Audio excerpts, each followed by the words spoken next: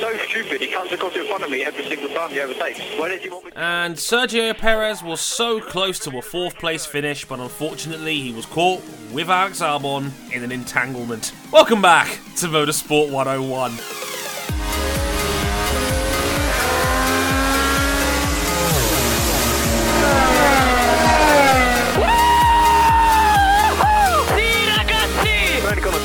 I cannot believe You are the world champion! that was exciting.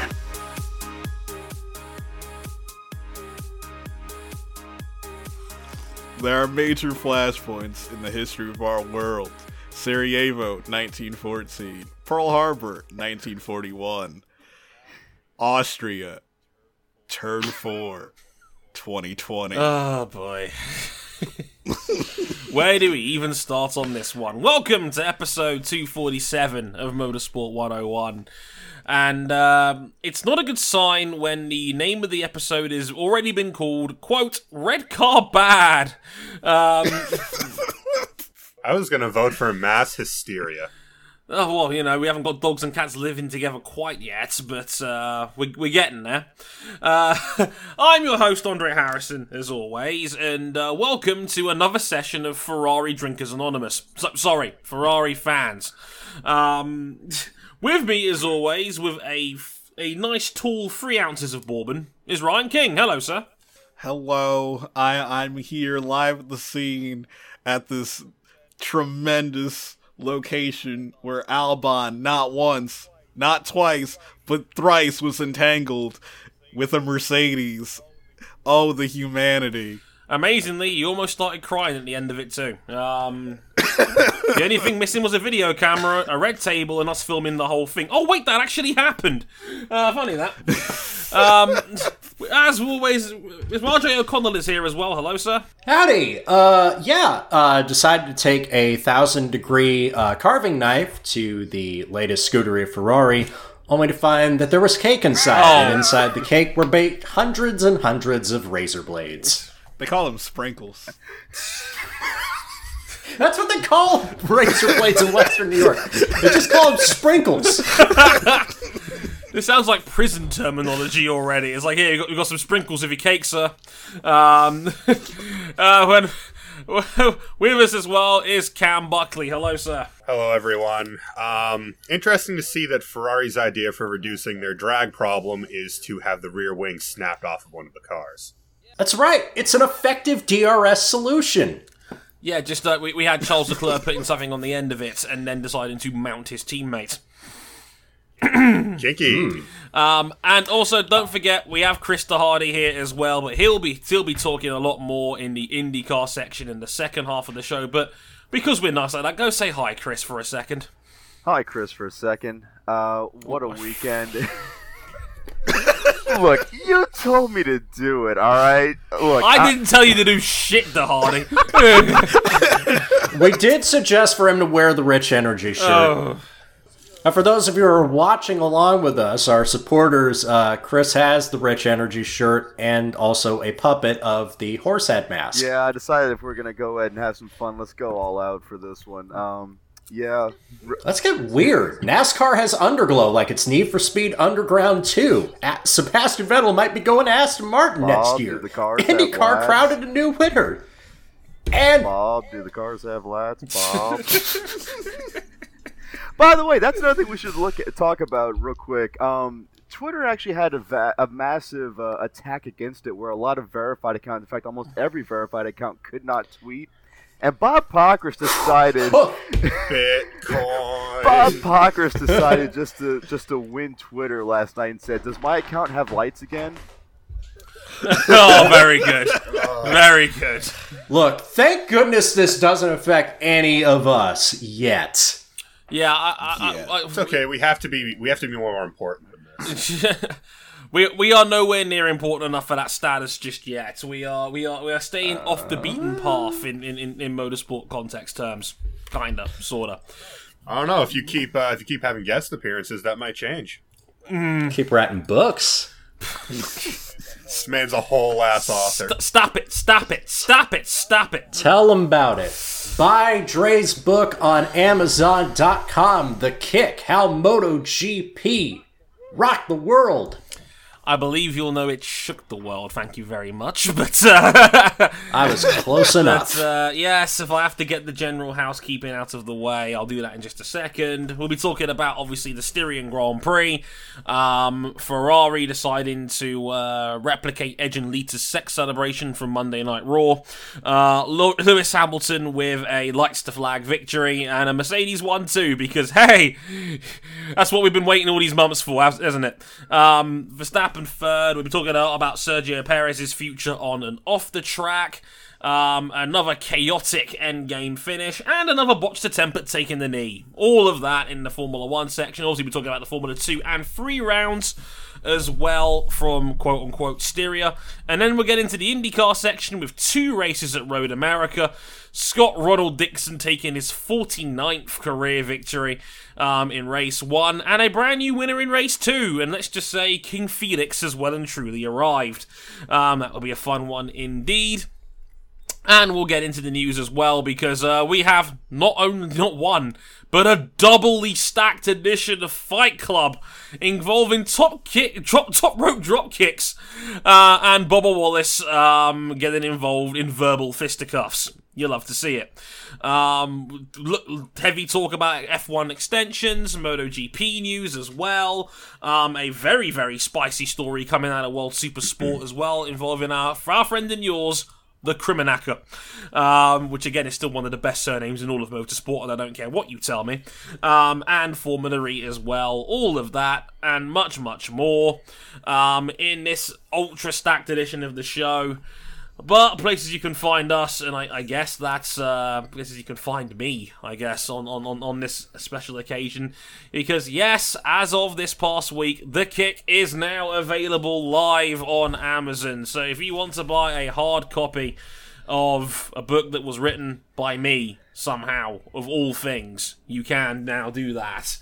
It is The Kick, how MotoGP shook the world, the story of the alien era in MotoGP, including lots of chat about Valentino Rossi, Marc Marquez, Nicky Hayden, Danny Pedrosa, Jorge Lorenzo, Casey Stoner, the entire story of the 2015 season, and of course, that incident in the 2015 Malaysian Grand Prix that pretty much redefined an era of bike racing as we know it. If you've ever been a fan of anything that I've written on the Motorsport 101 site, it's basically just that, only 35 times larger and quite pretty on the front.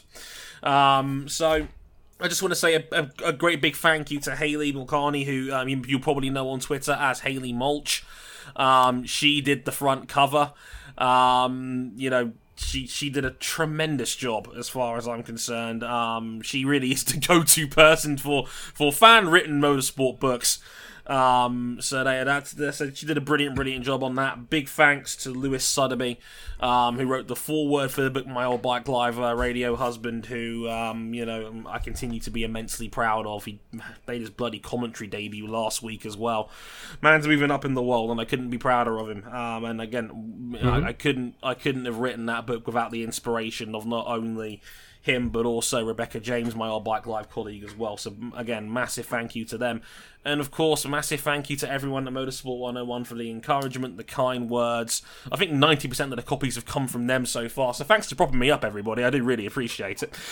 But there is a special section, a special thanks in the back for all of that. So big thanks to everyone involved that's supported me and gotten me to this point where I can now call myself a published author, which, if anybody knows me even moderately well, is really goddamn weird to say. But here we are. I can call myself a published author, which is all sorts of weird. Like I said, Amazon, just Google The Kick and Google my name, Andre Harrison, and you're bound to find it on there. Also, worth mentioning, until the month of August, I've decided to donate £2 for every sale of the book towards Mind, the mental health charity in the UK. I've mentioned it many a time before that mental health is incredibly important, especially in us blokes in the UK. In fact, it is unfortunately our biggest killer in this country for men under the age of 45. Amazingly, is suicide, and unfortunately, there's a lot of elements of mental health that just unfortunately don't seem to apply to men. Opening up, talking about their problems, maybe being more feminine, just masculinity in general, talking about your problems. We don't have, I think, a lot of the same togetherness that sometimes women do when it comes to supporting each other through our problems. So, of course, mind is for everybody, but particularly as a bloke, I feel like it's something that means an awful lot. So like I said, £2 from every sale through the month of August will go towards Mind as well. So again, if you really want to support me and support a great charity, buy a copy and see me broke. That's always fun. But thanks to everybody again that's already picked up a copy. Thanks to the guys that I've already seen send me screenshots. It's incredibly humbling to see people have spent their hard-earned money on something that I wrote, which is really, really weird to say the least.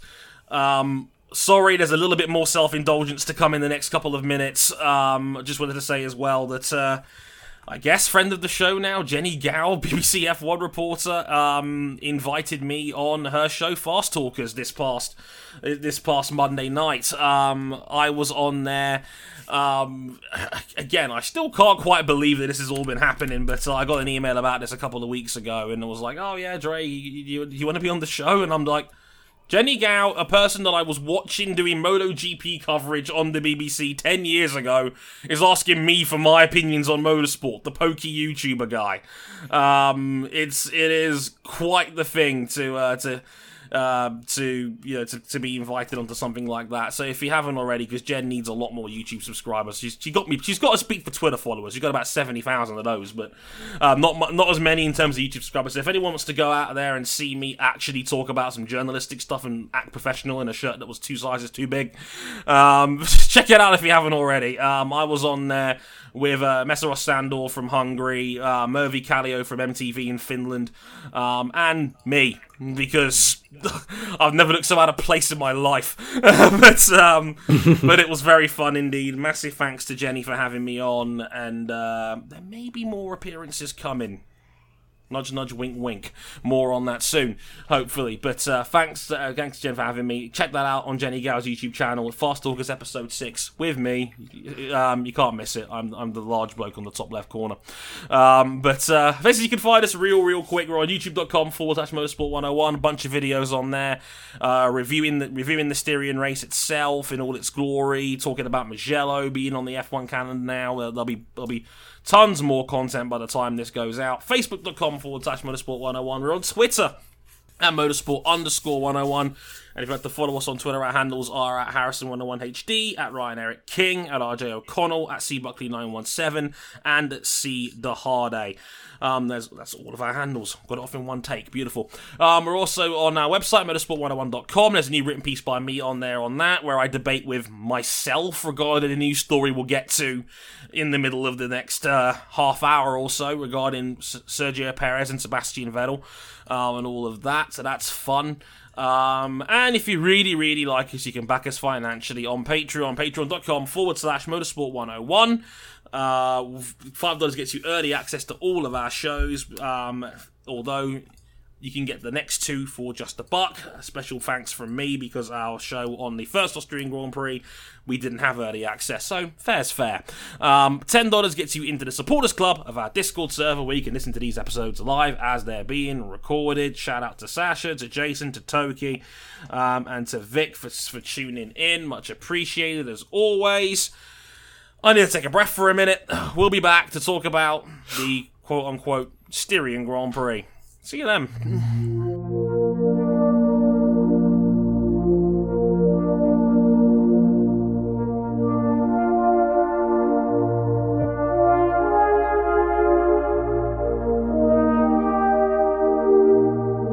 All right, everybody, I've got Ave Maria Synthwave in the background. Plenty of coffee is available. All right, let's sit down and let's talk it out. Where's the bourbon? Where's the fucking bourbon?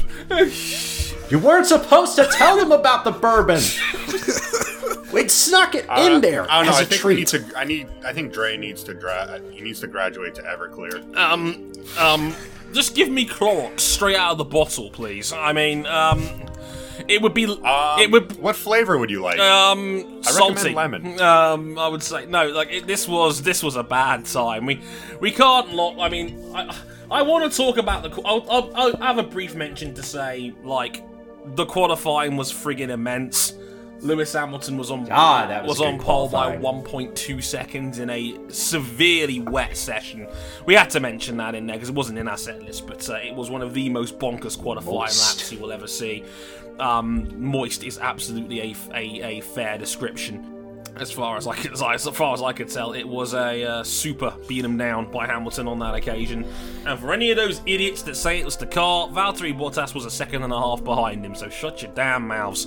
Yeah, Hamilton and Verstappen were the only people in each other's leagues. Verstappen spun on his last lap. Hamilton didn't. Indeed. Yeah, Bottas found out afterwards he had a glazed front brake disc, but that gap was still enormous. Glazed front brake So it's like a Krispy Kreme donut, only significantly worse.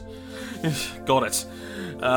Probably better for you in the long run. Yeah. Yeah, they're actually better for your health. Yeah, probably. Right, so this I love that Sasha in the chat goes more expensive than an actual Krispy Kreme. Yeah, that's annoyingly accurate. What I was gonna say is that like Charles, that was already one painful moment because Charles Leclerc got knocked out in Q2, was caught out by heavier rain towards the end of the session, but even then, Not just that, in the heavy rain in Q3, Vettel was like 2.5 seconds off. Yeah. He was hanging on for dear life. All that talk about, we might be better off in the rain. Nah. Nope, and to add insult to injury, Leclerc got a 3-place grid drop so by the time we got to the race. And Ferrari's new upgrades, you notice how it's just snowballing here. Ferrari's new upgrades, they ended up being only worth about 1/10 of a second a lap. yeah. For a massive floor change, a brand new front wing, and they were hyping them up, and then Vettel said, it's not really a game changer. But surely this has to be a massive difference in the race, right? Yeah, because Right, as long as you get plenty of track time with these upgrades, you'll know how to develop the car further, right? Right? Maybe it's just 1/10 of a second practice. It could be far more in the race. And you should just mention that reason why Leclerc got a 3-place grid drop, because he got a penalty for overtaking under the yellow flag in FP1. Ooh. Yeah, and he escaped punishment for being at the point of no return, but he very nearly violated a red flag as well. Yeah. And a red flag would normally mean you'll probably start in the race at the back of the grid. So, got lucky on that one. And as mentioned, hey, as long as they get some decent track time going, it'll be a net positive to have this floor upgrade, right? Oh no! What do you do? No! Leroy Jenkins. Okay, so the perspective. Sebastian gets a pretty bad start. He's already down 2 places off the launch. He's going into turn 3 under attack from Danil Kvyat, and then all of a sudden, they're already going 3 wide into turn 3, and then next thing you know, Charles Leclerc goes for the apex of the corner, and then some change. Loses control of the car, and then, for lack of a better term here, mounts the rear of Sebastian Vettel's car in a hellacious side swipe. I said at the time, Charles didn't hit Sebastian, he landed on Sebastian. Yeah, it was a hop, skip, and a hip check. Yeah, it was a flying press from Charles Leclerc on the back of Sebastian Vettel's car. If anyone's ever seen Hawlucha in the Pokemon games, it was a perfect flying press. Eddie Guerrero would have been proud of that one, quite frankly. I'm gonna gore by Rhino!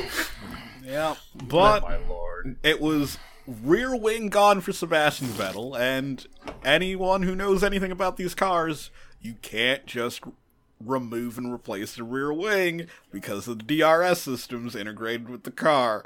So the minute that happened, Sebastian Vettel was out of this race. And Leclerc didn't have much longer to go either because that contact and active floor damage that was 2-terminal. Ferrari said it's not safe for you to drive out like this, so both Ferraris are done having completed a net total of 5 laps between them. And one of them basically only completed one of those said laps. I mean, yeah, this was an unmitigated effing disaster for Ferrari on this one. And despite what a vocal minority on the internet might say, this was 100% Charles Leclerc's Slam fault. dunk. Yeah, you see, that's the thing. Last week, and we found out afterwards, there's been rumors flying around that Vettel had a damper issue last week, and that's why his car was just atrocious in the race. Oh, okay. But Binotto was very quick to throw Vettel under the bus. For the spin, for the lack of pace, all that. Well, last weekend, for this race, Charles put his hand up and said, I'm absolutely 100% at fault. Binotto comes out in the media and says, now is not the time to apportion blame to our drivers. And then he calls off the post-race press conference with the media. Would you like to tell them why he called it off? Oh, Jesus. I don't actually... Because Sebastian Vettel said, fuck y'all, and left without a word. Yeah, Wow. Vettel packed his shit up and went home. He went back to the bubble in the hotel. He was like, blame debrief? him. What debrief? My race lasted 15 seconds. Like Someone told Charles took 100% of the blame. He said, finally the media agrees with me for once. I was just like, yeah. Apparently Charles dipped after a brief press conference appearance as well in the media pen. But yeah, Charles, to his partial credit, took 100% of the blame on this one. But we shouldn't have been at this point in the first place. No. Yeah, like we're at the stage now where he is clearly Ferrari's lead driver, and even being in his third season in F1, you have to look at him as, he's meant to be the guy that's going to be leading them for the next few years. Yeah. And now there are real two- expectations. Every 4 or 5 races, Charles just forgets his brain. Other than that, he's so fucking good. Yeah. But he's got to get this out of his system. Yeah, look, it's just...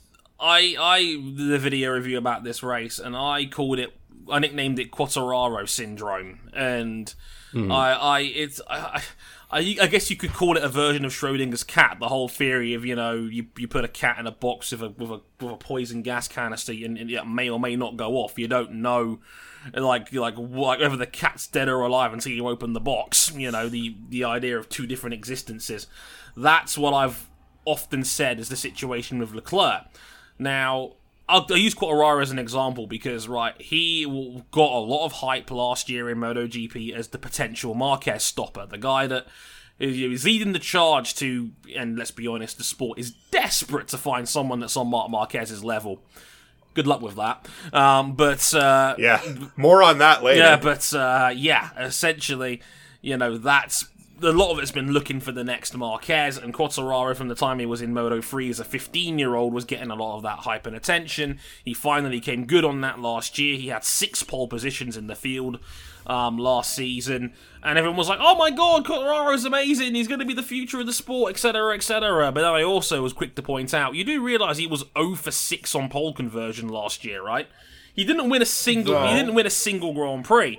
No, I think there's an important distinction to make. Yeah. Where Fabio, in theory, you could say they haven't opened the box yet. Fabio's not at Yamaha's factory team. Right.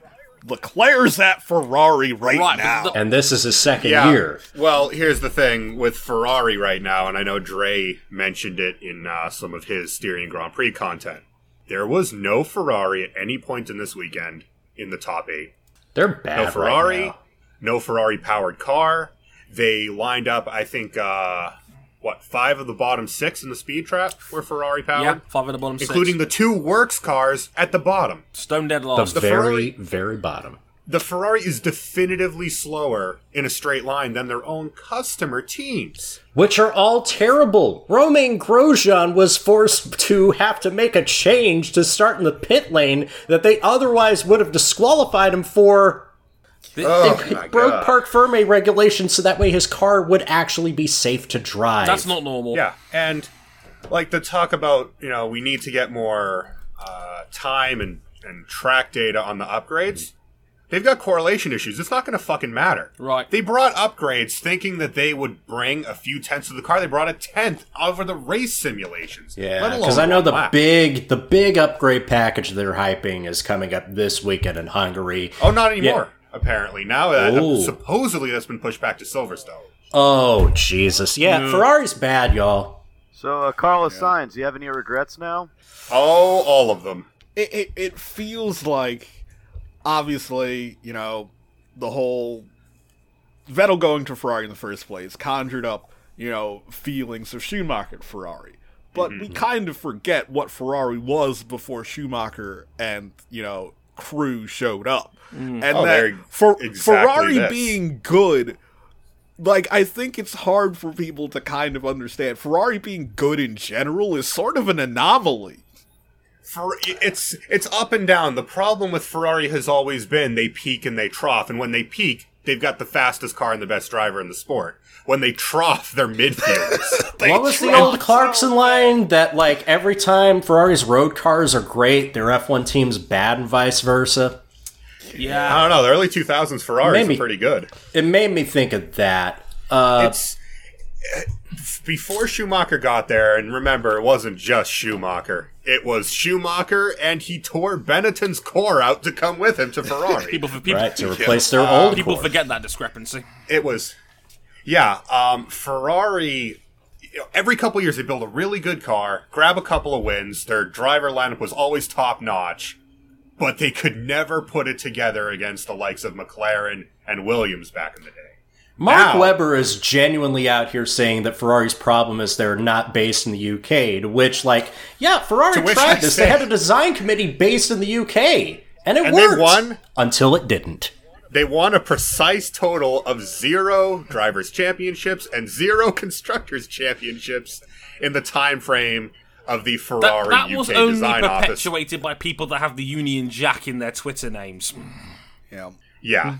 And right now, like, Ferrari, I almost equate them to, in this current regulation set of, you know, the fat tires, the longer cars, almost like Ducati going into the 800cc era. They came in with Casey Stoner, they had a great car, a great bike, equivalent in 2017 and 2007 with Ducati. And then they just never fixed the problems with it. So even though they started off really well, arguably the best bike of the 800cc era, just to kick off, it never got better. Right. And everyone passed them by. Folks, and then it's terrible. as soon as, you know, you have riding god Valentino Rossi get on the bike, and he can barely score points with it. Now you've got Ferrari a few years down the line. They never fix their big problems, and they have trouble scoring points on merit with pace. Yeah, but, like, the reason why I bring that up, because when they had their UK design office, it was in the middle of a 20-year span where they failed to win the Drivers' Championship. So the idea that an update package could fix the Ferrari, you know, maybe the next race, or 3 or 5 races down the line, maybe that might not come. Maybe Ferrari won't be fixed next season or the season after. Maybe it'll take 5 years or more. We've been waiting for the Ferrari upgrade package that's going to make them the best team in the sport for 10 fucking years now. Like, It's coming eventually. They had, you know, in the last 10 years, I'd say since the end of the appendage era, you know, end of 08, they've had 3 cars where they didn't just completely shit the bed relative to their resources and their talent behind them. Right. Being 2010, 2015, and 2017. No titles. No titles for all of that, plus the back half of 2012, where, hey, as it turns out, back half of 2012, Ferrari's car actually pretty good. Yeah, and of course, you know... Nothing to show for it. Alonso cranking out a yield or we crash on Raikkonen in Japan, and Raikkonen said, yeah, okay, I guess we crash now. Not a damn thing to show for it. Right. It's systemic. Yeah, right now we're in the middle of Ferrari's second longest spell without a driver's championship. Before that was the 11-year period between Phil Hill. Well, actually, no, someone won at Ferrari after Phil Hill, but 64 and 75. Like, we're getting close to that 20-year... Are we not equal? From 64 to, what, 75? Yeah, 64 to 75. Driver's title were longer, aren't we? Because 2007. Oh, yeah. We're at 13 years. Yeah, because they And they haven't won the Constructors since 08. since which 2008. And the Constructors, they won because McLaren had one driver and then one person who was just there to fill the seat. Because you know Heikki Kovalainen was only there to fill the seat and got no attention from McLaren. Right. Oh, man. And you could arguably say that the only reason why they won the Constructors in 2007 was... Well, we Their know biggest why. Was The thing is, King, they would have won either way. It's just one of the cars would have been chrome and red instead of just red. Well, you know, either or, right? Corporate espionage, baby. I don't want to talk about Ferrari being a hot mess anymore. Can we move on? Like, this is painful. If I may, is anyone else starting to draw a comparison between Ferrari this year to McLaren at Indy last year, where you think that you're just so big of an organization you could just think your way out of this problem when the issue is more deep-seated than that? Ferrari's been this for 50 years, Chris. Like, this isn't the new thing. The only time Ferrari wasn't this was in the Schumacher, Rory Byrne, Ross Brawn era, where they sealed themselves together in the team. Where if one of us goes, all of us go. Jean Todt gets no love in this. Noted Peugeot sport director, Jean Todt. Of course. Yeah. Oh, should we talk about the man who won briefly? Yeah. Lewis Hamilton broke out the belt. Really did. A lights to flag victory for Lewis Hamilton in the end. I don't think it was quite a grand slam, but... Nope, because... No, he did not lead every lap. McLaren got the fastest lap, which we'll talk about later, because McLaren, low fuel, oh baby. They're a quick boy. Scenario 7! Yeah. Lewis Hamilton won this race at like 50%. There was no one in the same zip code as the Mercs. That's how it was. It was like Hamilton kept the whole shot. You know, Verstappen wasn't close enough to make a move, and that was effectively the end of the race. Verstappen did not have the pace to keep up in the first half, and then he damaged his car going over one of the curbs at turn 9, and that did him some end plate damage, and that led to Valtteri reeling him in the second half of the race, eventually passing. Bottas just drove right the fuck around him on fresh tires. Yeah. Shades of Hungary. Bottas actually overtaking him with about 4 laps to go. But shout out to Max for at least putting up a hell of a fight, because the first time Bottas tried it, my word, Verstappen going around the outside to try and keep it through turn 6. That's some big balls driving from Max, if I do say so myself. Just... that and Red Bull with Verstappen had a cataclysmically bad strategy. Right. Yeah, where they decided to pit for their one single stop well before the halfway point in the race, being that Max was going to have to somehow salvage these tires to go the race to go like 50 laps. Clearly lifted the strategy from the Ferrari 2016 playbook. It was a nothing burger, and... oh my god, Alex Albon got fucking dropped this week. He was blown into the weeds. Now, the final gap, I think, was about 11 seconds. It's 10.8 seconds on the nose, but it was much larger than that throughout most of the race. I think the only reason why it was that... I think the only reason why it came down so much is because Verstappen had that wing damage, and Albon had Sergio Perez in his mirrors the whole time. Yeah, fucking... Max had the worst strategy they could have put him on, and car damage... and was a pit stop and a half out of Albon. Around a 1 minute, what is this in the race? A 1 minute 7, 1 minute 8 108. lap? Yeah, roughly. He was about 5 to 6 tenths clear a lap of Albon. Albon was struggling to, like, when it was wet in qualifying, it looked like he was struggling with oversteer real bad. So it sounded to me like the car just wasn't balanced at all. But what a wild time. You think this year. 1 week...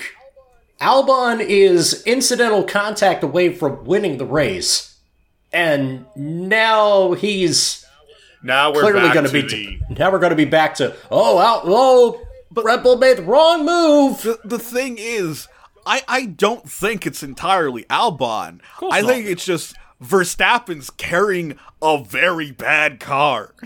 Yeah, let's be. I was going to get into that. I think that's just the Red Bull this year. This Red Bull. It's like it has DRS open through every corner.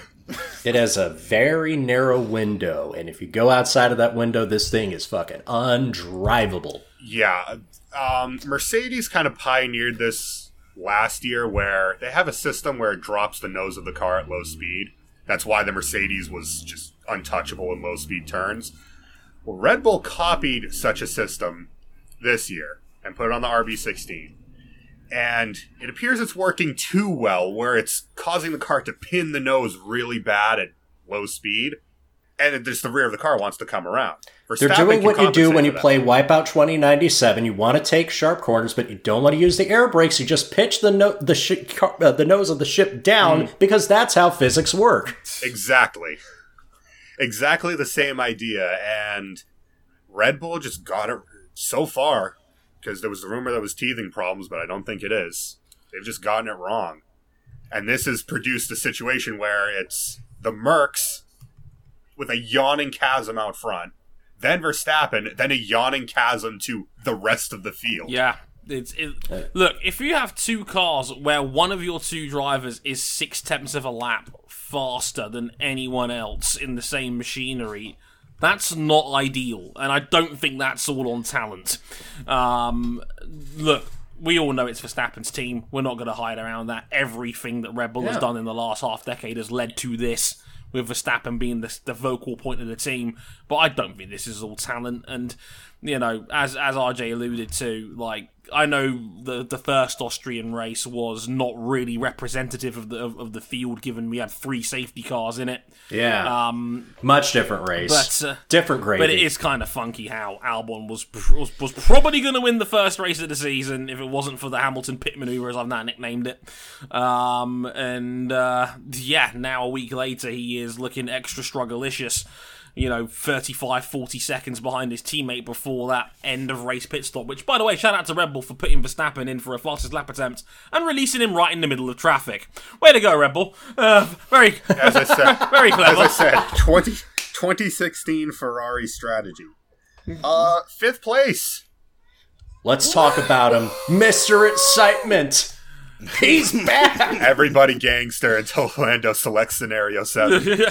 Woo! Dude, this was wild. So, looks like with a couple laps to go, it's going to be either Albon or Perez taking the 4th spot. Perez tries a lunge. Oh no, he breaks his front wing. That's no fucking good. Yeah, basically the same maneuver as what happened with Lewis and Albon last week. Only it was front wing to rear tire rather than tire to tire, and it snapped front wing off of Perez's car. Not all the way, though. Instead, it was an extreme low drag configuration with the wing angled back all the way. Literally generating lift. Dude. Yeah, a little bit faster would have taken flight. We know about Mercedes cars and taking flight. Oh, man. But yeah, that dangly front wing will become important later. Yeah, while Perez is trying to chase down Albon, by the way, and trying to keep his wing on his car, Lando Norris is at the back of a 3-car train, which also includes Daniel Ricciardo and Lance Stroll. Stroll tries a dive bomb pass going into turn 4 that pushes both of them wide, opens up the door for Norris to eventually get past them both, and then with just 2 corners to go, you think, wait a minute. Wait, didn't Norris already get around Stroll? No, that's Perez! Is that Perez? Oh my goodness me. That is Perez with a lift-generating front wing. He did not come into pit and change the front wing because that would be more time lost than he actually had on track. 25 seconds. So he's chronic understeer, just dragging this car around trying to get it to the finish. Yeah.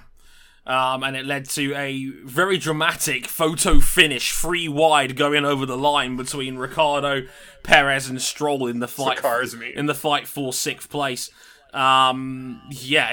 Eventually Perez did just about hold on to P6 over Stroll and Ricciardo. Amazingly, again, Stroll ran Daniel Ricciardo 4 wheels off, beat him in his own game. The stewards looked at it and then decided not to punish him. What? Remember the. At this point, I think we can accept the fact that you have to leave 1 car width of space rule is dead. So, yeah. And also, I should point it out, technically, the race classification is yet to be official, because because number one, that racing incident is still under investigation. Oh, really? And something else we'll get to later is also still under investigation. It's Thursday. Well, for the first one, it's Thursday. Lando the Norris incident is so still much under fun. investigation? Yeah, look. Yeah, Second year Norris, Lando Norris is so much fun. Yep, Poor- Lando. yeah. Oh, We have all Great drive once again. We have all suddenly become Lando Norris fans. My God. Well, I'd say pour one out for his teammate, but there's reasons why I don't like Carlos Sainz anymore. Yeah, that's. I mean, he Carlos still did Sainz. salvage fastest lap, although, to be fair, he may have been driving a little bit angry because, that pit stop they put him on. Yeah, Ooh. Carlos Sainz was, ahead of all the others, best of the rest behind the Red Bulls by a margin. And then McLaren fucked his pit stop. Lost about 7 seconds in there, and that put him from probably 5th all the way down to 9th. I want to give a shout out to Esteban Ocon, that probably would have also been in that group for 5th place, but again, another mechanical failure from the Renault department on that one. Identical mechanical failure. Another radiator failure. And, So you mean to tell me that this Renault overheats? not ideal. This Renault overheats. This Renault... I mean, with what we know about the Renault engine, that chassis must be pretty damn good. Sounds promising. For a fucking change. Yeah. And they're still getting dicked by their customer team. It's wild. Right, so I'll run down the results real quick, and then we'll get into the other nitty-gritty that comes around it as well. Lewis Hamilton winning the Styrian Grand Prix by 13.7 seconds in the end over his teammate Valtteri Bottas. Yes, you're all shocked. It's a Mercedes 1-2. Haven't you missed F1, everybody? Yeah, Red Bull 3 and 4. Max Verstappen a comfortable 3rd ahead of Alex Albon in 4th. Lando Norris again winning the best of the rest chase in 5th ahead of Sergio Perez by a nose, well, a dangly nose, over Lance Stroll in 7th, Daniel Ricciardo 8th, barely 0.2 of a second covering all 3 going over the line. Fun times there. Also, shout out, Daniel Ricciardo was the last man on the lead lap, to give you an idea of how big of a beatdown this was. They actually stayed with that final lap chase on the final lap with all 3 cars going over the start-finish line, just as Hamilton was coming round the final corner to win the race. What, you mean on the final lap we didn't just watch Hamilton sipping on fucking tea, driving around one-handed? Yeah, backwards. He might as well Yeah. up, throwing up his fist in the air and making all the vote leavers mad. Yeah, something like that. You love As he to see it. celebrates You another absolutely- pole to win. You adore seeing. Yeah, not only that, he gave us the Black Power salute on the podium, which was awesome. And shout out to Stephanie Travers, who got to take the Constructors' Trophy. Only the 9th woman, I believe, ever to accept the Constructors' Trophy on an F1 podium. And because she is Zimbabwean born, the first black woman ever on a Formula 1 podium to receive a Constructors' Trophy. Powerful stuff. You'd love to see indeed. Rest of the points real quick. Like as I mentioned, Carlos Sainz in 9th again. I was unlucky due to that pit stop at the end, but does get the bonus point for fastest lap in 9th. Daniil Kvyat in 10th. Good drive from him in the AlphaTauri. Ahead of Kimi Räikkönen in P11, Kevin Magnussen. Haas were just happy to make the flag. Kevin Magnussen and Romain Grosjean top from 13th.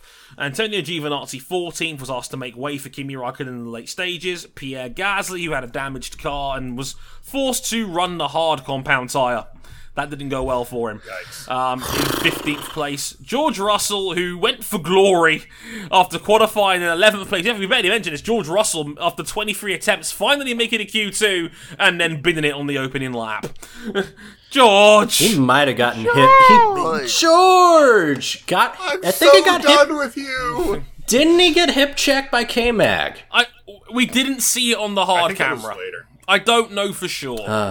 May have done. I think the hip check. I think the hip check was a separate incident. Might have been. Can we shout out as well Valtteri Bottas telling Antonio that he's number 1? When some back markers rolled up. It was a great tribute to Lazy Town. Slickers Latifi in 17th, and as mentioned, 3 DNFs, another radiator failure for Esteban Ocon, and both Ferraris, reason being sexual intercourse. Right. Note that no Ferrari power in the top 10. None.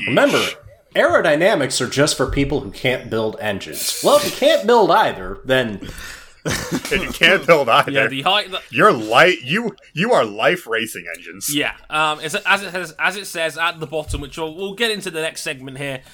It says at the bottom of the F1 page here, note, the classification of both Racing Point cars is provisional, subject to the outcome of any decision concerning a protest over their legality from the Renault team. King, take it away.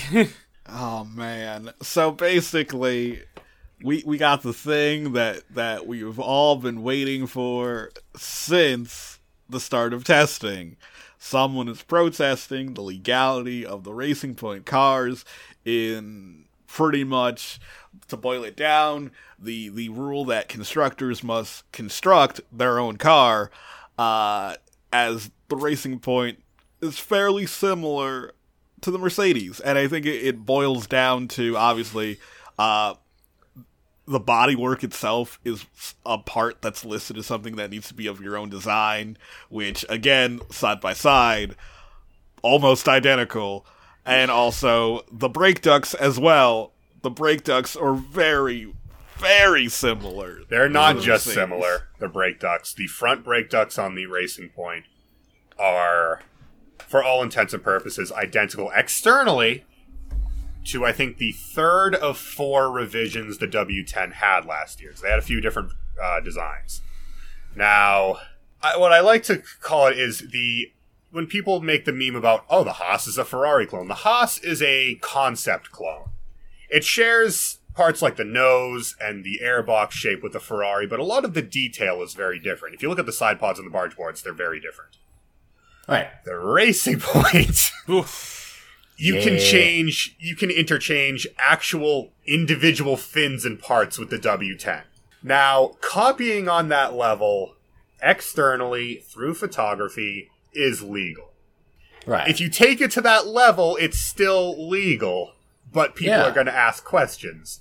But the big question for this protest is, and I think Renault were very smart, rare, to do this, the brake ducts. You can copy the outside of a brake duct all you want. You can even copy the cake tin design just from a picture with the wheels off. Mm-hmm. If the internal ducting is the same as the W10, We got problems.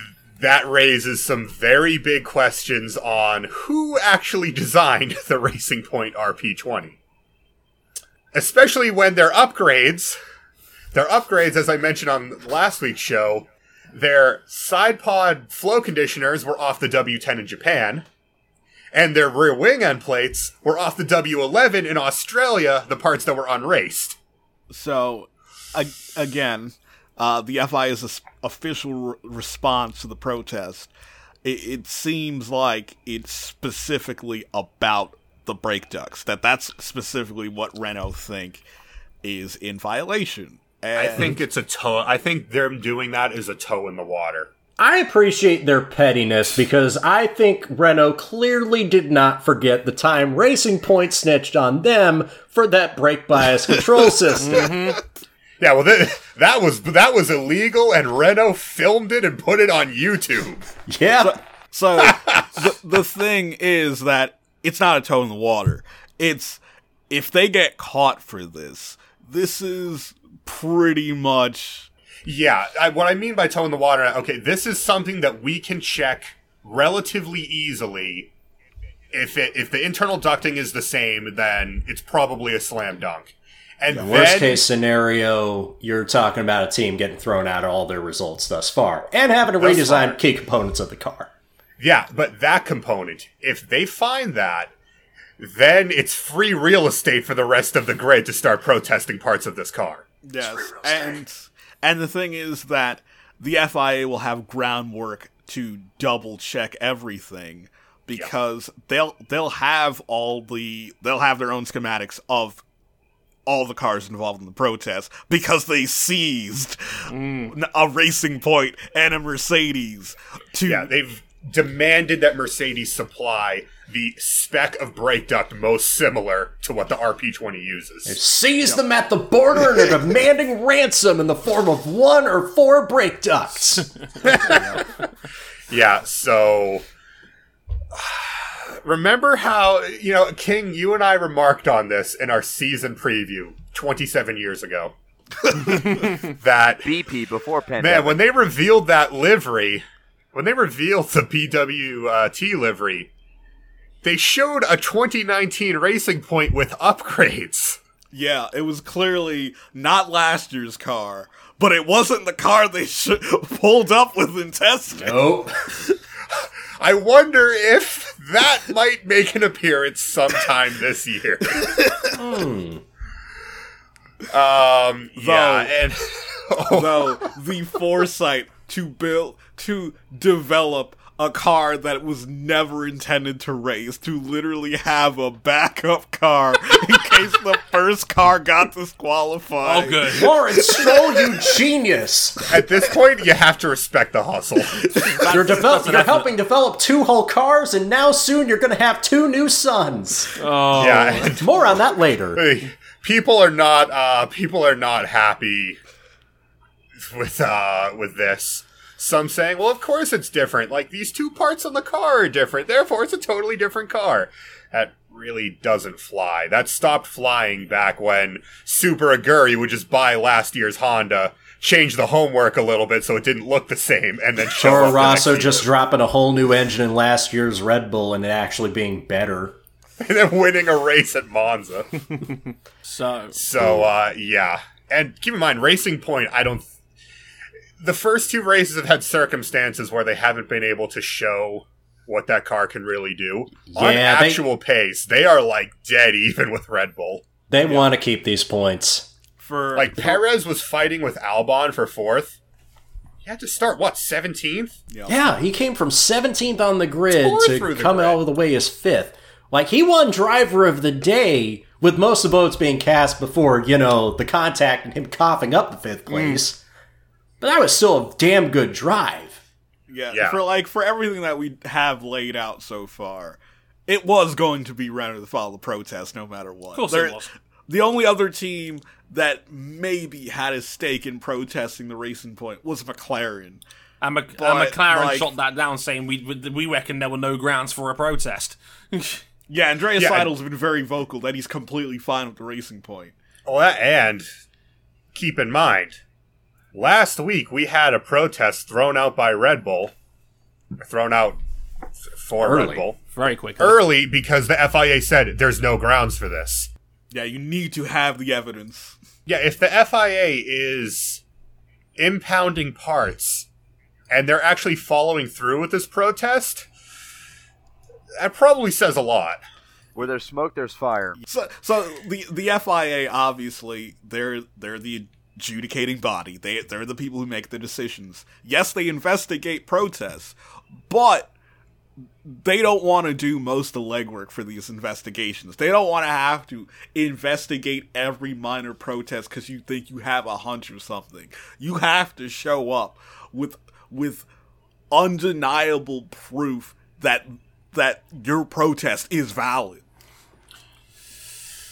So what do we reckon, boys? It's gonna depend because, as I said, copying from photography is fine. Copying something because you got a part from a team last year and now you put it on your car and, if we change this, and this to be the same, then it'll work the same. That's questionable. If you have internal ducting that's identical, and we won't know until the FIA rules on it, Do you think they'll make Mercedes accountable for any of this? No, Mercedes will probably get a stern talking to, but nothing more. So Yeah. the seller is never at fault if a customer decides to enter your car in a championship. The seller's never at fault. Yeah, it's like... Yeah, it's much different from being scammed on eBay. Yes, it's yeah. it's the only question is what Cam said, the internal features, because assuming that Renault know everything that the general public knows, it's still a big leap because they themselves don't know the internals of both the Renault and of both the Racing Point and the Mercedes. The only people who do are the people who designed it. Now, whether those people are working in silver or the people working in pink is yet to be determined. Yep. Well, we don't know if those are the colors they actually wear at work. Some of those pullers are in other colors. knows? We don't Who know knows? that. That's fair. So yeah, more. But, yeah, I think the FA is having a meeting on this tomorrow, and I think we'll get some more details on next week's show regarding that. So Yes, because this is going to be ongoing. It's going to last a couple weeks, maybe even a month. But yeah, who would guess that this would only be one of two big stories at Racing Point? yeah, Jeez. more on that Solid in the, segue. yeah, more on that in the news section down the road later on. We'll bundle in with the other drivers talk stuff as well, because there was one big other bullet point that we wanted to mention on this show, kind of a follow up to what took up a significant part of last week's show regarding the end racism protests, and I have to make one quick correction from last week's show. That in all fairness, I had to mention, because I did listen back to last week's. Regarding Carlos Sainz, we said he did not take a knee on last week's show. Turns out he actually did. There were pictures of him on the grid doing so. He was just late showing up to the ceremony. So it should be noted that, like, it appeared that a lot of people showed up late. Like, I think I mentioned that Antonio Giovinazzi also wasn't there. A reason why we all thought this is because the world feed cut away. yeah, this time round, Yeah, yes. this was a terrible fucking look. Like, we piled on the drivers last time. Now it's time for the production crew to get their fair share of the blame, because this was not a good look. The skydiving wasn't even live, for crying out loud. Oh Christ, that's even Yeah, worse. this was- I didn't know that. They phoned this in so fucking bad. It was a bodged job, and they cut away early, and it was embarrassing. And I think Toto Wolff said that the entire Mercedes team took a knee in the back, but again, the cameras did not show it, which again is a terrible goddamn look. And like we said on the world feed, we got pre-recorded skydivers instead. So whoever botched that was not very clever. Well done, TV director. Well done. I mean, how did we get to this point? We're okay, we're gonna do this whole thing to show that we're completely against racism, guys. We're all against racism, right? Right. We're all fine with this, and then show up. Oh, damn, some people are actually really into this. Oh man, I thought this was just, gonna be a formal ceremony thing. People are actually showing support against racism. What? Oh my god, it's more than just a flavor of the week. Oh shit.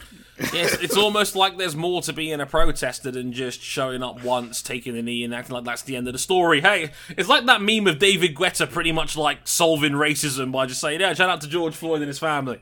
And it just starts... Oh man, it's like that it's like that one time a year where for a whole month we pop on a poppy and act like we care about veterans. Did James McLean... No, it's true. Did James McLean just join the podcast? Oh Lord. Brexit Twitter is going to be very mad at me. Thanks a bunch, King.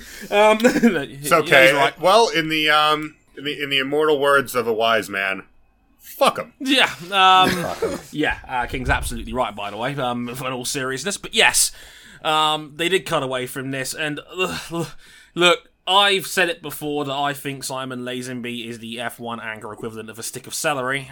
He's largely inoffensive and just happens to be there. But when Simon Lazenby actually has to go out and make the point that isn't it important that we keep the pressure going and, referring to, isn't it important that we keep the message alive here by continuing to do this? And he actually called out the world feed itself again for, like cutting away from a moment of reflection to have a pre-taped skydive instead. Lazenby pointed out, the most inoffensive, incontroversial man presenting F1 out there, and even he was like, guys, this is bullshit, basically. Which kind of just says it all, really, about the situation. And again, we had 16 of the 20 drivers not, take a knee, 4 didn't. Again, I would chalk off Carlos Sainz, because again, they didn't show the pictures of it last week that apparently he did take a knee. Again, I think Gio changed his mind. And again, I would love to know what changed his mind, because again, I'd love to just pick these people's brains and see their reasons for not doing this. And Lewis is out here already saying like he's going to have one-to-ones with everybody that hasn't come around yet. Yeah.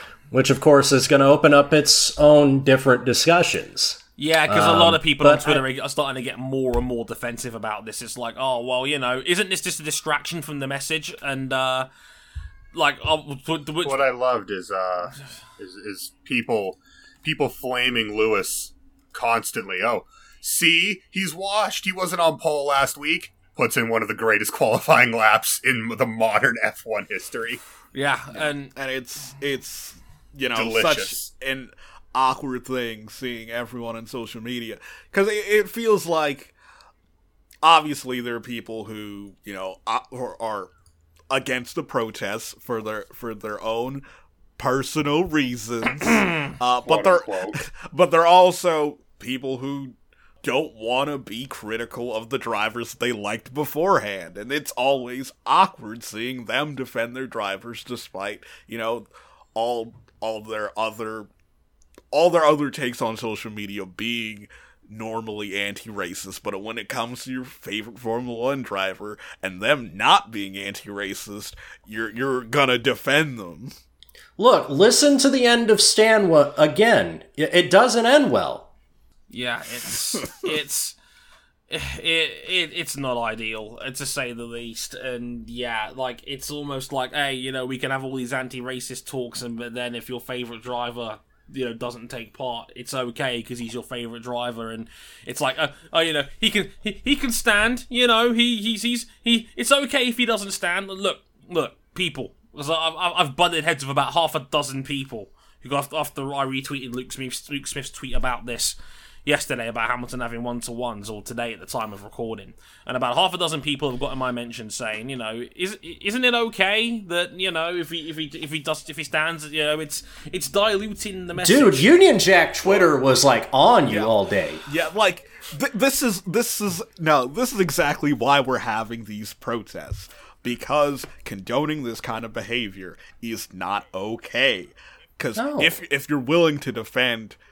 If you're willing to defend a racing driver you probably never met before, then you're probably willing to defend people in your everyday life who do this. Kimi Räikkönen has been my boy since 2005 in Japan. He's acting like a big dum-dum. He's acting like a big dum-dum. His whole brand is not giving a shit, but please give a shit. This is the one time where if you're going to give a shit about anything. This is the one thing where you're meant to give a shit. Like, it's not cool if you act like you don't give a shit. And again, it's the biggest argument I've heard against this is the quote that everyone should be allowed to do this in their own way. And I, again, echo the point that King made last week. If you can't even show a basic public gesture, why the hell should I believe you that you're going to do it once the cameras stop rolling? It's like you're giving these white people a benefit of the doubt that they do not deserve.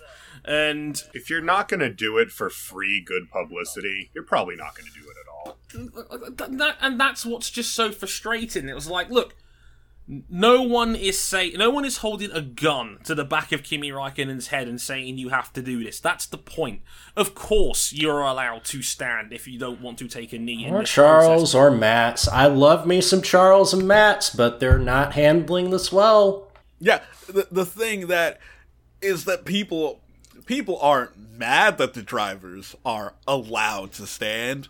They're mad that the drivers are being held to account because they stood. Right. And that like people don't want any consequences for not taking part. That's just it. That just goes back to the usual thing in sports where people don't want their favorite sports person to be held accountable for their actions. Right. It's like again, Union Jack Twitter going after me. I made the same point every single time.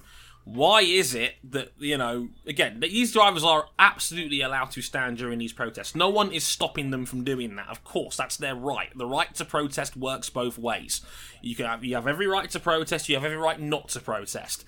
However, I'm sure as hell allowed to ask questions as to why you're so wishy-washy on this stance.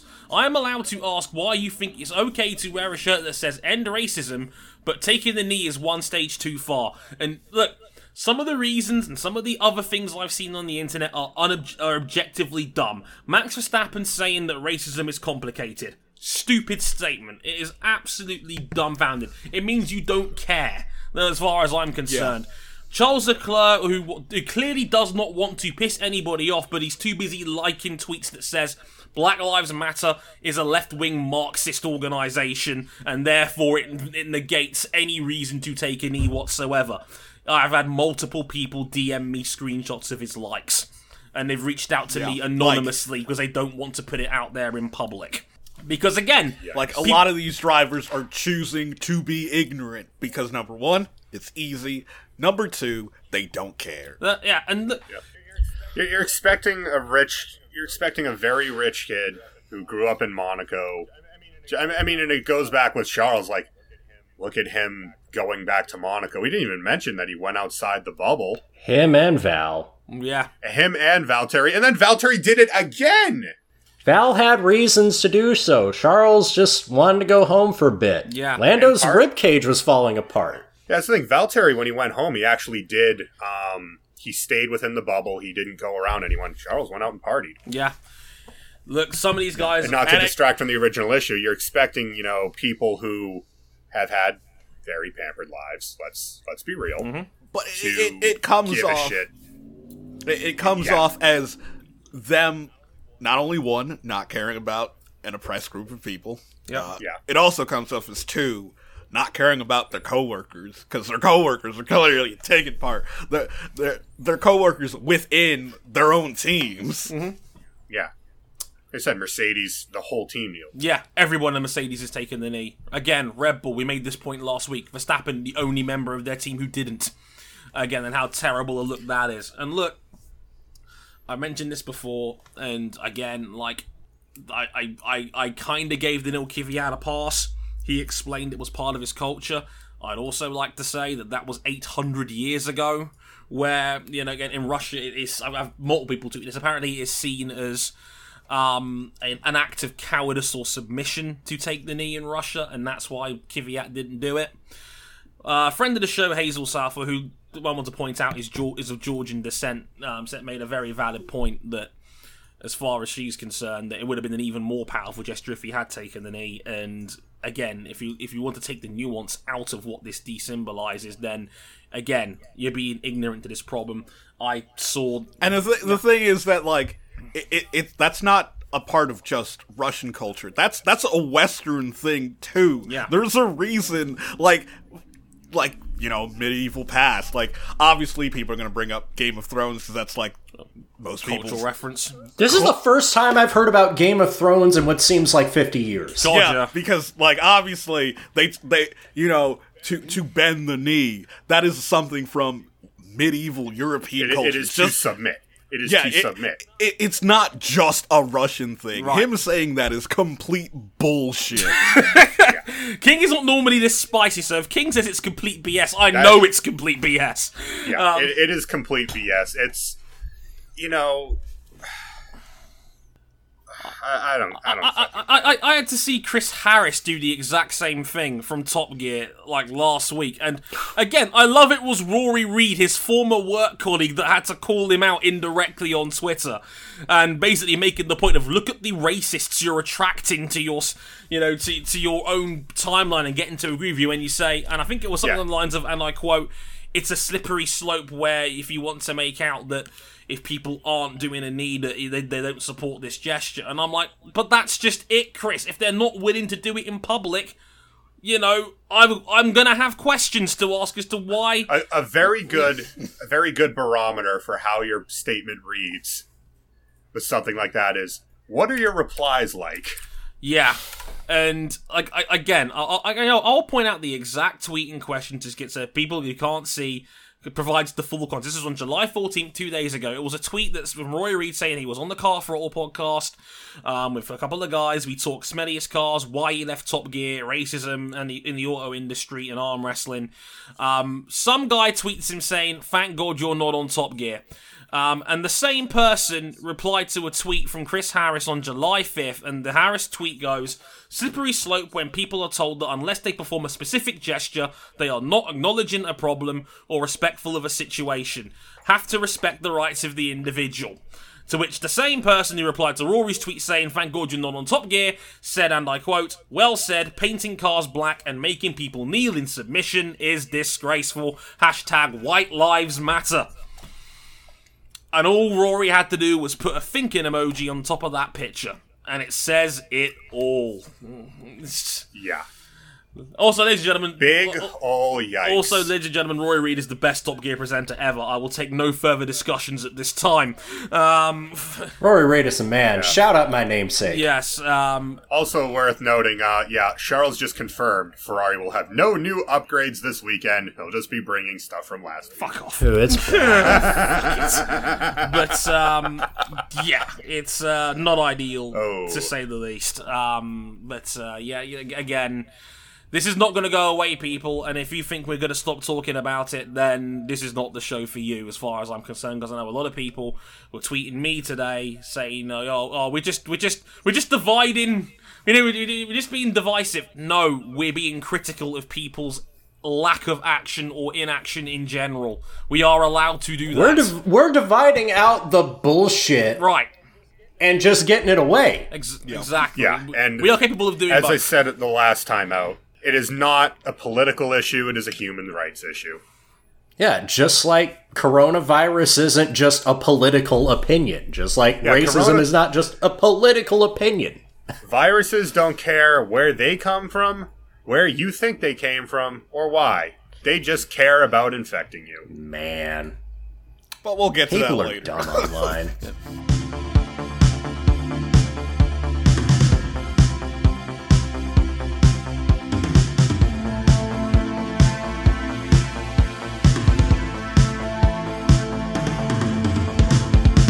Right, shall we talk Formula 2 and Formula 3 real quick? Yeah, let's do it, King. Let's do it. Formula 2's back in stock. We had to wait a while to get the feature race in, didn't we? Yeah, because it was after Formula 1 qualifying, which that was already delayed, and the feature race was under threat of being called early, due to darkness. Yeah, we didn't quite get into just how wet it was for F1 It was qualifying. soaking goddamn but wet. They canceled FP3. It's like the worst conditions I think I've seen in an F1 weekend that didn't involve an actual fucking typhoon. Yeah. It was borderline call it for like a good couple of hours on Saturday morning. Yeah, they somehow they got the race in, gave time for Alex Jakes and his new co-commentator to get some time in to vamp. Yuki Tsunoda started from pole, and it looked like he was gonna win this race God. Fucking damn it. until his radio broke. They're asking him to come into the pits repeatedly, and he's not coming in. All of a sudden, his times are falling off, just as a group of Guan Yu Zhou and Robert Schwartzman have already come in and pitted.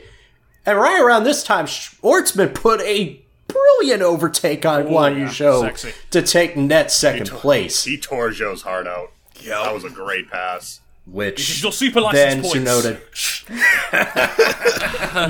Oh no! Yeah, Schwartzman does eventually come out of the pits ahead of Tsunoda. Tsunoda comes out behind Schwartzman, I should say. Give credit to Tsunoda. He was giving it everything to try and catch up, and it looked like he might have caught him at the very end. He gets past Zhou, he gets to the back of Schwartzman, but it just isn't enough. Robert Schwartzman is a first-time Formula 2 race winner.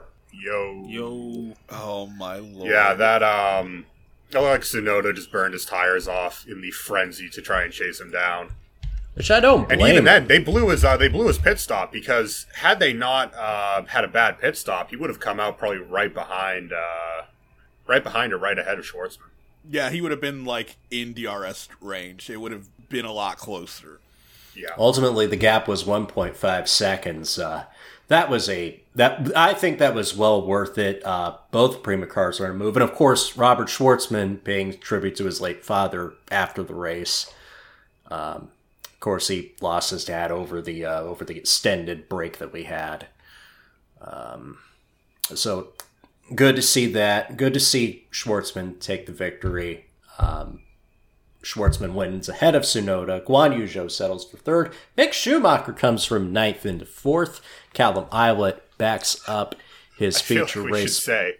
So we had been relentlessly talking shit at Mick Schumacher for not going for the aggressive overtake.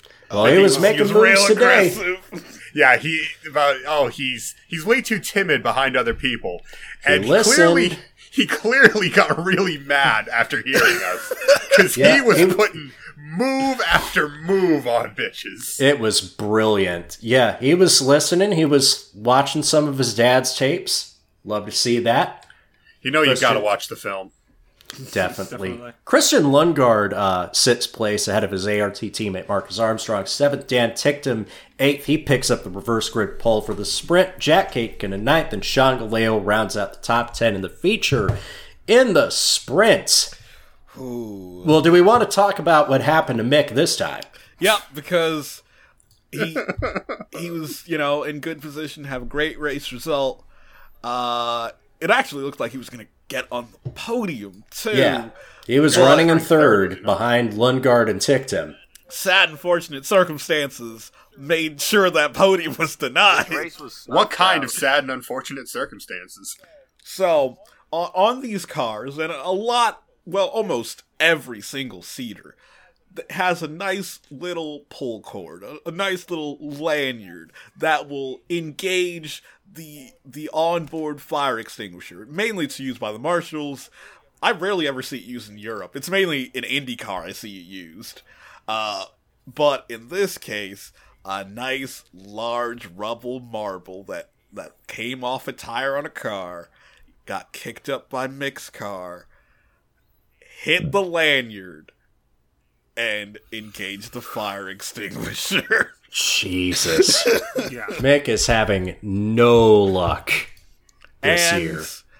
Due to the safety regulations, you're not allowed to continue the race with an empty fire extinguisher, so Schumacher was forced to retire from the race. And he wasn't the only big one, because Schwartzman and Tsunoda were both out within the first 10 laps. Schwartzman spun in the opening lap, and Tsunoda's car broke down.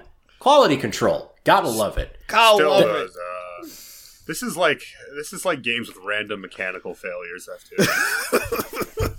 Yeah, start of the race, shortly after Lundgaard gets the jump on Ticktum, and he converts it into his first win by 2 seconds. Christian Lundgaard, I think we made the point last week that, hey, as much as we're hyping up Guan Yu Zhou, Christian Lundgaard might be as good, if not better. I read an article on Formula Scout comparing Lundgaard's trajectory to that of Lando Norris. He's quite good, is this kid. He had a good showing this weekend. Oh, absolutely. Ticktum in second, Armstrong third, Zhou in fourth, Ilott fifth, Aitken sixth, Galeo in seventh, Nikita Mazepin in eighth? Yeah. Sure, I'll take it. As far as how that affects the Drivers' Championship in Formula 2, Schwartzman still leads despite the first lap accident in the sprint. It's a 5-point lead. He leads Christian Lundgaard 48 points to 43. Lundgaard is ahead of Ilott on countback. He's also at 43 points. Dan Ticktum is fourth on 36 points, and Marcus Armstrong is fifth on 34 points. Zhou is sixth on 27, Tsunoda with 24. Felipe Dragovich, no scores this weekend, but still remains 8th in the standings ahead of Louis Delatraz with a scoreless weekend in 9th. Mick Schumacher rounds out the top 10 with 14 points. Yes, and while Schwartzman may have the championship lead, we've had 4 winners in 4 different races. It is still anyone's championship. Watch Formula 2. Actually, watch Formula 3, but don't watch the first race, because that was a nothing burger in an event.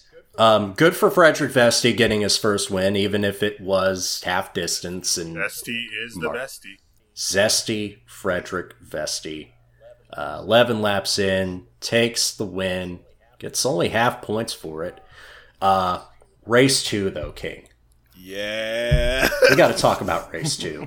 This was some damn wild shit, because it looks like with about 5 laps to go that it's going to be either Liam Lawson, the Red Bull Jr., or the gatekeeper, Jake Hughes. Yeah, the 26-year-old in Formula 3. 26. Yes, he is the Thomas Luthi of Formula 3. He really is. Yo.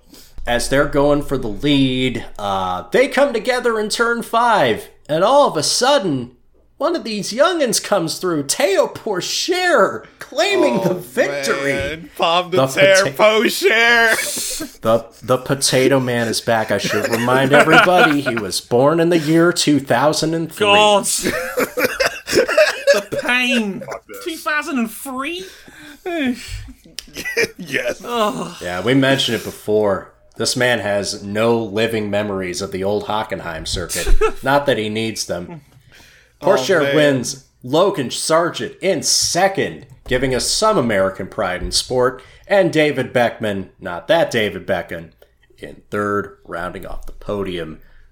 Richard Verschoor in fourth, Oscar Piastri fifth, Ollie Caldwell sixth, Max Futrell seventh, Frederick Vesti eighth, Sebastian Fernandez ninth, and Liram Sedeli in 10th.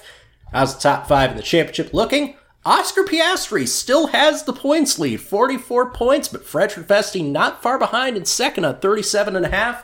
Logan Sargent remains third on 34 points, David Beckman fourth on 31.5, and Richard Verschoor, the Macau Grand Prix winner for sure, fifth in the standings on 27 points. And of course, F2 and F3 are going to be back in Hungary for more of this mess. And just one last thing to make you feel old. Theo Pourchaire is sponsored by McDonald's, and there's another notable French driver who was sponsored by McDonald's. The year Pourchaire was born, Sebastian Bourdais in his McDonald's Newman Haas car was Rookie of the Year in kart. The last year it was called kart. You had to get the Sebastian Bourdais plug in there. Of course. Yes, I did. I'm contractually obligated. What do you mean contractually obligated? You're under contract? By McDonald's. Right.